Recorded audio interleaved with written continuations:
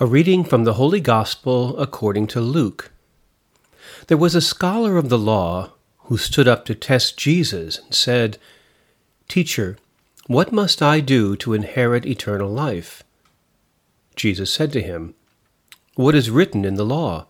How do you read it?" He said in reply, "You shall love the Lord your God with all your heart, with all your being, and with all your strength, and with all your mind, and your neighbor as yourself." He replied to him, "You have answered correctly. Do this, and you will live." But because he wished to justify himself, he said to Jesus, "And who is my neighbor?" Jesus replied, "A man fell victim to robbers as he went down from Jerusalem to Jericho. They stripped and beat him, and went off, leaving him half dead.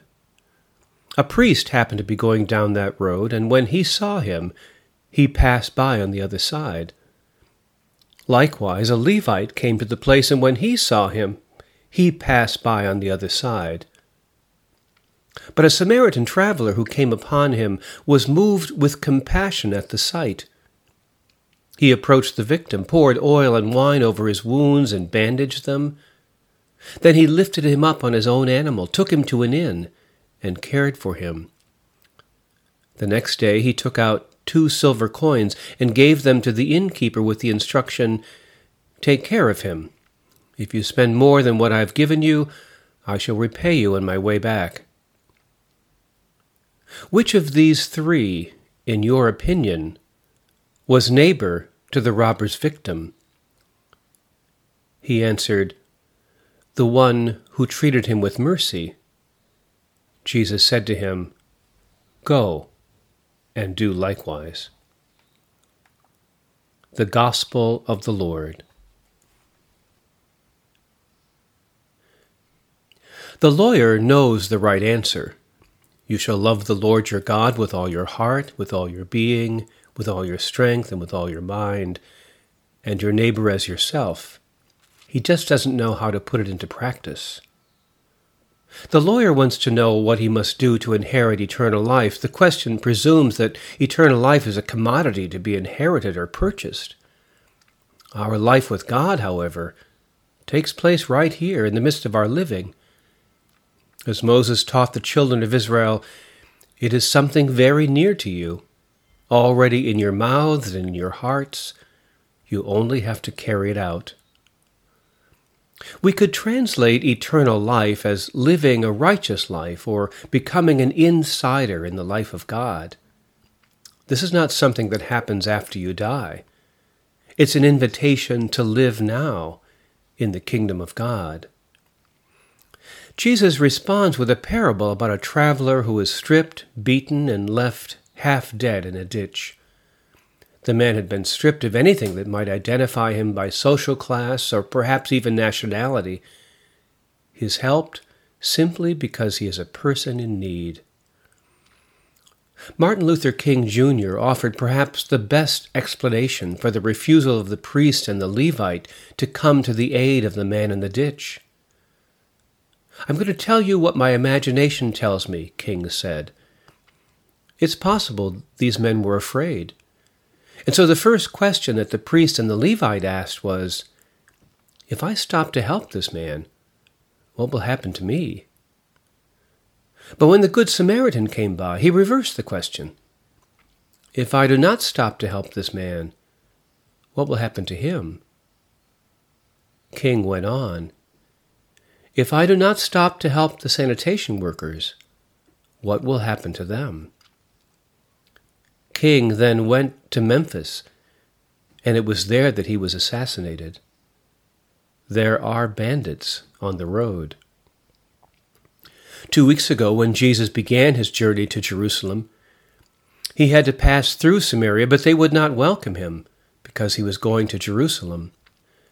Samaritans worship on Mount Gerizim, not in Jerusalem on Mount Zion.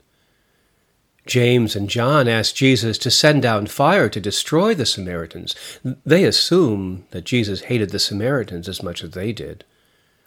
The Samaritan as the third person in the story is a surprising twist. We're familiar with the pattern of three, like Larry, Moe, and Curly.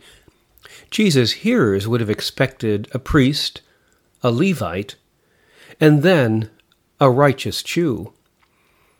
If we were to update the story in Israel today, we would have first a rabbi, then a member of the Knesset, and finally, a member of Hamas.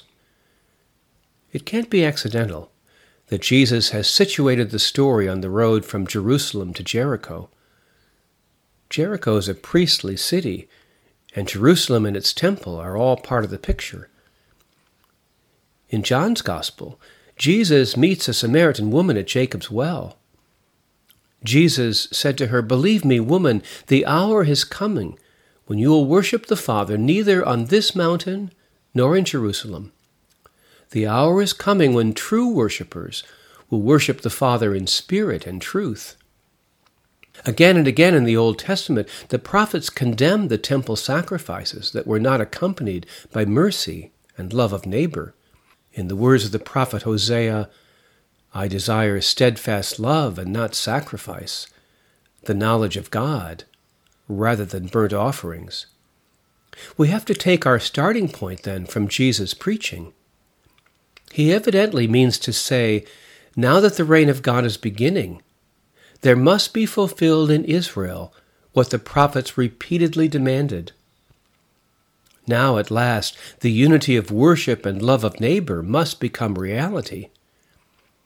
The sign of the coming of the kingdom is the gathering together of all those who were scattered. For Jesus, apparently, the despised Samaritans are part of the people of God. Jesus refuses to accept the existing separation and hatred between the two groups.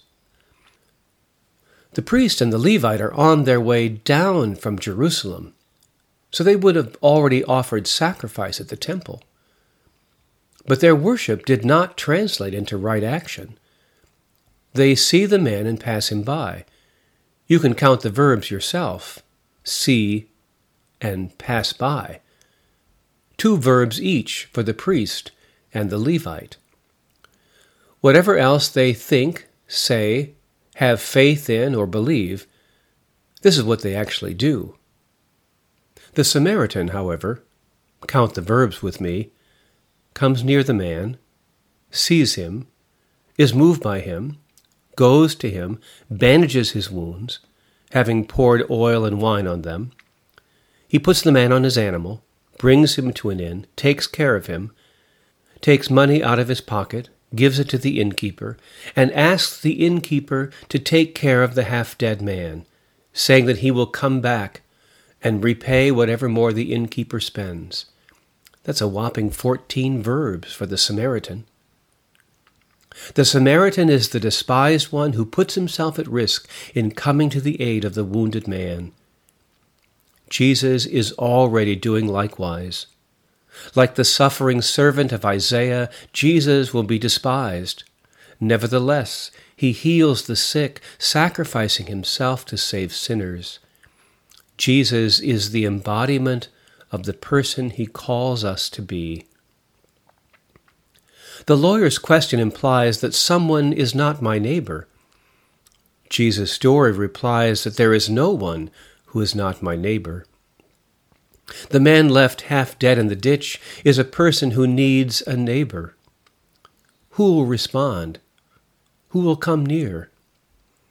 In Greek, the basic meaning of neighbor is to be near. Who became neighbor to the robber's victim? The lawyer answered, "The one who treated him with mercy." And Jesus said to him, "Go and do likewise."